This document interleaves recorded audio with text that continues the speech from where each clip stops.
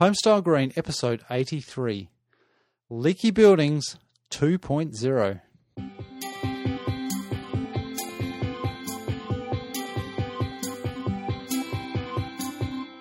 G'day and welcome back to another episode of Homestyle Green. I'm the host of the show, Matthew Cutler-Welsh, and this is the podcast all about inspiring people to make a better place to live. Thanks very much for tuning in. If you are listening to this show, then you're probably a designer or an architect or a builder who's interested in providing homes that are better for people and better for the planet. Or you may be someone who's interested in making a better home for yourself and doing a bit of research into some better ways of doing things. This week, it's just me, and I want to talk about Leaky Buildings 2.0. Now, that's not a term, it's not my term. I have to give credit to that terminology to Thomas van Ramsdonk, who I actually interviewed briefly back in episode 26 when I caught up with Thomas at a show. I think it was a home show down in Christchurch, but I have a lot of respect for Thomas. I bumped into him a few times, and he, among other things, has some links to ProClimber. He is in charge of ProClimber in this part of the world, who do some very good building products. But more importantly, Thomas has done a lot of research in a topic that I have become more and more interested in, which is all about vapor and moisture control inside houses. Now, before we get into that, somebody else who has also got an interest in a very good building product is the very good folk over at Nudura. And I'm very happy to have Nudura sponsor this show. They help bring you this show free each week, so it makes life a little bit easier and possible for me to bring this show to you. So go and check out Nudura. You can find them here in New Zealand at energyefficientbuilding.co.nz, or you can check out nudura.com if you want to find out all the resources that they've got on their global site as well. Now, let's jump straight in. Leaky Building 2.0, what is that? You know, we're pretty familiar with leaky buildings and the problems associated with moisture coming into our houses or buildings, in fact, and damaging the claddings, damaging the structure, the framing, the interior linings, and the types of impacts that we see on those buildings. Now, nobody wants a building that is deteriorating structurally. We don't want mold appearing on the inside. And we don't want our cladding starting to fall apart and not protect the structure of the building, because that looks ugly. It is impacting the structure, so we don't know if things are starting to get rotten, then how long will they last, and that prevents a real physical hazard. But moisture and high moisture content in the structure and the fabric of the building ultimately will cause mold, and you don't need much moisture at all to facilitate the growth of mold. And this is something that we should all be a lot more concerned about than we are. Some would say, and I've heard it said, that mold is probably a bigger issue than some of the other things, like even asbestos and to some degree things like lead and the other materials that we've used in our buildings. And the reason for that is because mold spores tend to become airborne, and they pose a much greater risk to our health than very hazardous substances like asbestos. But if those other hazardous substances are sort of locked up within the structure, then they don't cause us much harm unless we disturb them and allow them to move about. Whereas mold, it causes all sorts of problems, and we've talked about that in other episodes, and there are lots and lots of evidence about the impact of mold and the prevalence of respiratory illness associated with our homes. So that's one of the reasons why I'm so interested. Certainly I'm interested from an engineering point of view in the longevity of our buildings and the structural integrity of our buildings and the fact that we don't want the aesthetic degradation and the structural degradation, but it's that health impact and the fact that the damp, mouldy houses are just a really, really bad scene. And aside from looking after us, which is the whole point of a home and a good building, they're actually doing us harm. So this is a really big issue. And the reason why it's a big issue is because we have only addressed half of it in looking at where moisture is coming into the building. Now, having said that, I do want to talk a little bit about moisture from the outside because it's still a significant issue. So what are the sources of moisture? Well, let's look at the ground. And a good number of our existing houses are built on piles and on suspended timber floors. Now, if you've got a concrete floor, this isn't so much of a problem, but there's a large number of our houses.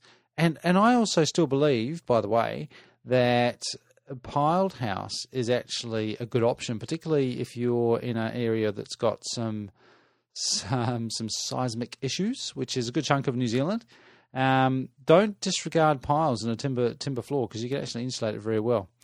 That aside, what do you do, or why should you be concerned about the ground? Well, I'll put some links in the show notes, but the numbers here are quite staggering. You can expect up to 0.4 litres per metre squared per day coming out of the ground. So what does that mean? Well, for a typical 150 square metre house, that is equivalent to 60 litres of water every single day. 60 litres. Let's put that into perspective. One of the places I often get condensation in our house right now is I've got a single glazed sliding door, aluminium framed, it's pretty hideous, in our master bedroom. Even now in September, springtime, it's starting to warm up, but that is consistently wet in the morning. Lots of condensation on that window. And as a result, our curtains are mouldy. Not a good look. And I do want to get this addressed. Now, the obvious conclusion that we jump to from that is, well, that's because there are two people in there breathing, and when you breathe and even just walking around, there's a certain level of perspiration just from being a human being. Those two sources of moisture, people's breathing and people perspiring, account for around about 0.05 litres per hour. Not very much at all. Even when you're active, so when you're up and about and breathing, the moisture from your breath is around about 0.2 litres per hour. So summed up over a 24-hour period, that's not very much. You know, a whole house, you may be talking a litre or two. You've got a family of people in there for a good chunk of the day. So, yeah, put a couple of litres down for that. Beyond that, another big source might be cooking. That's maybe about 3 litres per day, so steam from pots and pans and uncovered cooking. Clothes, if you do dry clothes inside, that's about 5 litres per load.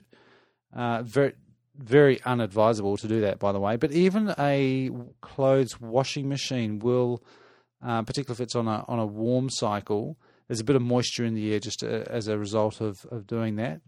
Might produce 1 or 2 litres per load. All these numbers, by the way, I'll put a link. There's a great resource on the Smarter Homes website. And that's a brand's website. And there are some figures there for various activities for people and appliances inside a house during the day. And you can see the relative insignificance of all these activities in producing moisture inside the home.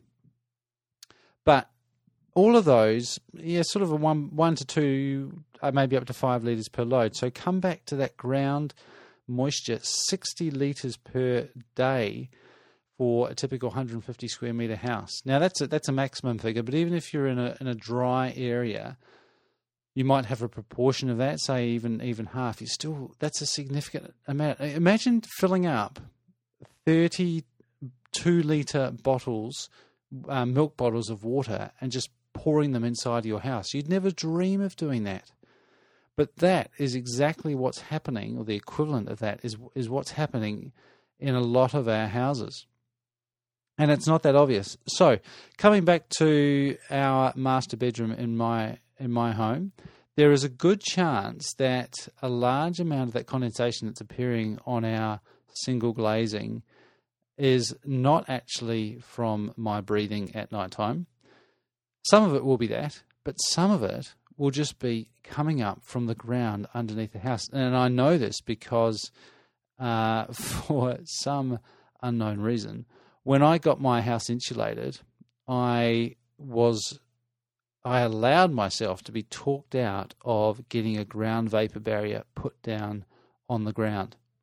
And I've regretted it pretty much every day since, because I know that is having a significant impact on the moisture that's making it into our house.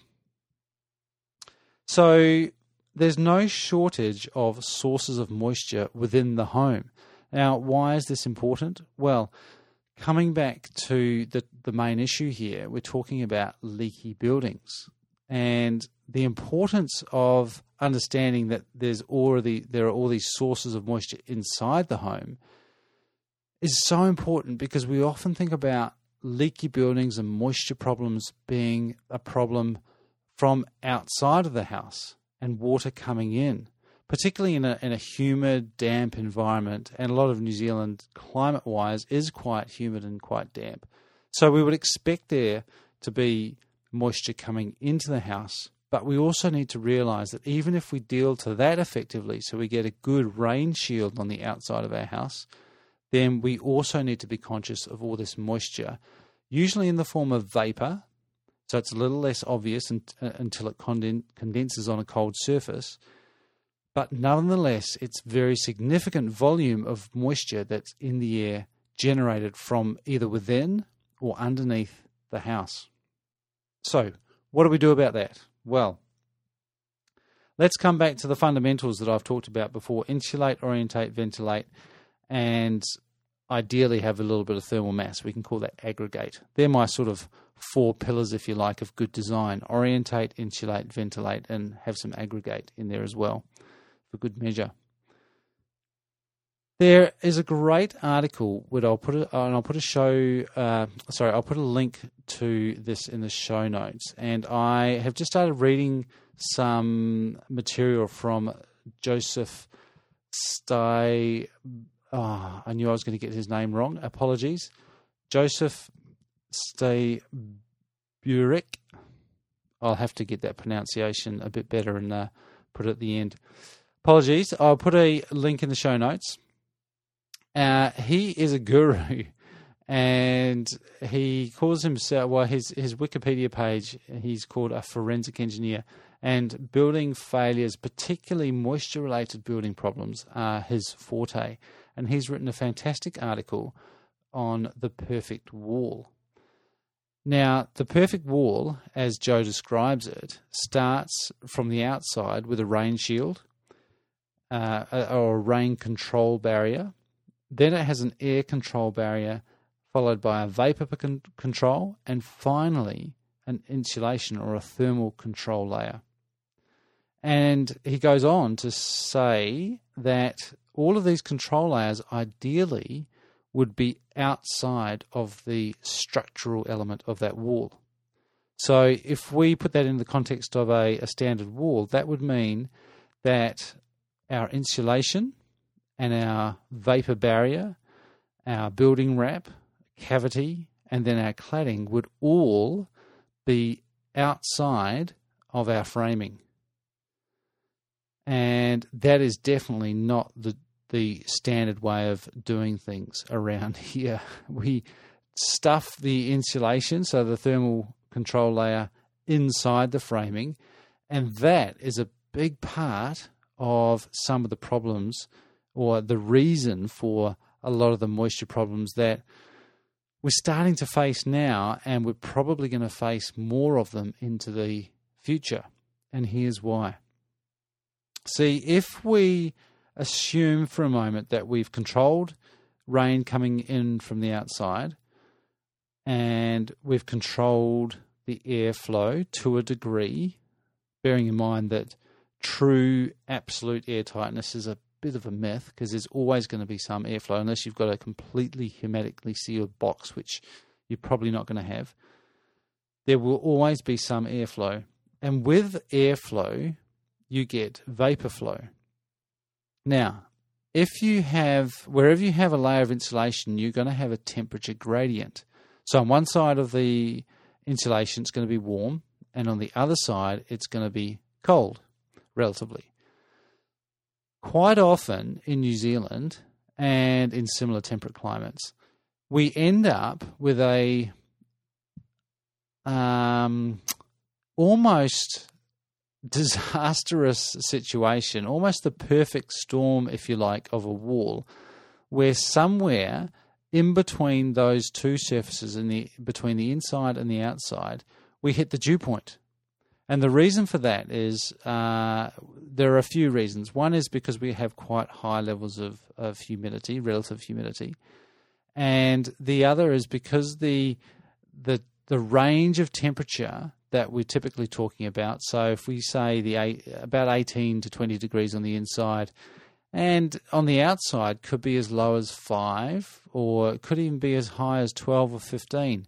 But if you take 18 degree air at about 80% relative humidity, you don't have to drop it very far until you reach dew point. And at dew point, all that vapor that is being held in the air condenses. And if that dew point happens to be somewhere in that insulation layer, and our insulation layer is in between, stuffed inside the framing, it's not hard to see how we can actually make our framing wet simply by virtue of putting insulation inside that framing. So what we end up with is, in our evolution of housing, going from a very simple, uninsulated, very well ventilated wall, and that's the case for the vast majority of houses built in New Zealand prior to 1978 when insulation was required, you've got an actually quite effective wall because it's doing a couple of its jobs really, really well. That is, it's a structurally sound wall and it's keeping the rain out and it's keeping dry because it's ventilated and there's very little temperature gradient across that wall. It's bloody cold. So moving along to the mid-80s, we started insulating the walls. That is in part where we started to get some problems because we introduced this thermal gradient in the wall, and it just so happened that that thermal gradient produced the sort of sweet spot for dropping out that moist air down to a lower temperature, still maintaining all that relative humidity, drops down, it condenses out and forms moisture, and our walls get wet from the inside. So where does that leave us now? Well, the good news is there are solutions to avoid this situation, albeit relatively complex, and you do need to have a good understanding of not only airflow and insulation, but also vapor flow. And vapor flow can be quite complicated, but if there was one golden rule to all this, it would be putting those control layers in places where they're not going to affect the framing. And ideally, we would keep our frames warm. That is to say, put the control layers externally to the framing. Now, the immediate objection to that is, well, that's going to make my walls thicker and probably more expensive. Well, that might be the case, but it's probably going to be that or not having an effective wall, because the reality is that the way our traditional walls are built with insulation inside the framing they're probably going to get wet at some stage during their so-called 50-year lifespan. So where does that all leave us? And wrapping up in I'd love to make it a simple silver bullet. The reality is there isn't one. A couple of things that might be a good starting point. Check out Aridon. We've talked about Aridon on the show before, and I actually mentioned just a couple of weeks ago because they've had some great success recently. But the basis of Aridon is that it's an external insulation system. And that is just what Joe, the doctor, the guru, ordered in his perfect wall. He said, put the insulation on the outside of the frame. And if you compare his diagrams to the technical specifications of Aridon, they actually look very, very similar. Another solution would be something similar to Nudura, or an insulated panel that sits on the outside of a wall structure. Nudura has that just by virtue of being an insulated concrete form. The insulation happens in that case to be both on the inside and the outside, but it's keeping the structure inside the outer thermal envelope. The other thing to consider is the design, and I've got two bits of advice here. One is, if you're a consumer, if you're a client of a designer or a builder, ask your designer where the dew point will be in the wall system that they're designing, or how the vapor is going to be dealt with, how the vapor flow is going to be dealt with. If they say that, oh, that's not a problem, we don't need to worry about that, or it's code compliant, or if they have no idea what you're talking about, I would find another designer. Or suggest that designer gets some help, because it's probably no fault of the designer, because this stuff doesn't necessarily get taught at the moment, and it's not that well known, and also it's not really that well dealt with in the building code, unfortunately. So the building code tends to rely just on ventilation to deal with moisture, which we know from talking about this on the show before. You add a lot of complexity around behavior when you're dealing with moisture control and opening windows and passive ventilation, all those sorts of things. So if you're happy with the design of your architect, you'd like to carry on using them, but they don't really know about how to deal with moisture or check what the dew point is, or how that wall is going to perform, then there are places you can go to get that design tweaked or get some advice on how to improve it. And that would be anyone who's using a program called Woofy, and I'm not even going to attempt the German pronunciation of what Woofy stands for. But Woofy is a very good program that actually models the airflow and the resulting vapor flow of a wall system. You may not need to model it, but a modeling is certainly a good start. There are some problems with Woofy at the moment in that it does rely on having very good physical parameters, ideally measured and verified for different building materials. But that being said, it does provide a very good starting point to at least assess the risk of particular walls in particular climates and assess whether those walls might induce some condensation inside the structure. I will put some links in the show notes to this episode of some people around the place who can help out with that if your designer can't. Certainly, if you'd like some help with that, then get in touch, matthew@homestylegreen.com. I would be more than happy to help. So, wrapping all that up, understand that leaky buildings and moisture control within buildings is a complex issue, and it's not just about moisture from the outside. Certainly, that's a really important thing to start with, and we've got to have flashings and good claddings and weather-tight systems to stop rain coming in. That's a given. I know it's not always done, but let's assume for the sake of this episode that it's a relative given. Then we need air control, and this, by the way, is another very good reason why air tightness is something to be achieved and not shunned upon. And we can talk more about that in a further episode. Understand vapor control. You need to understand a little bit about how moisture is being transported in air and where the dew points are and what might happen inside that wall. And ideally, a thermal barrier, a thermal envelope of the home would be placed on the outside of the structure.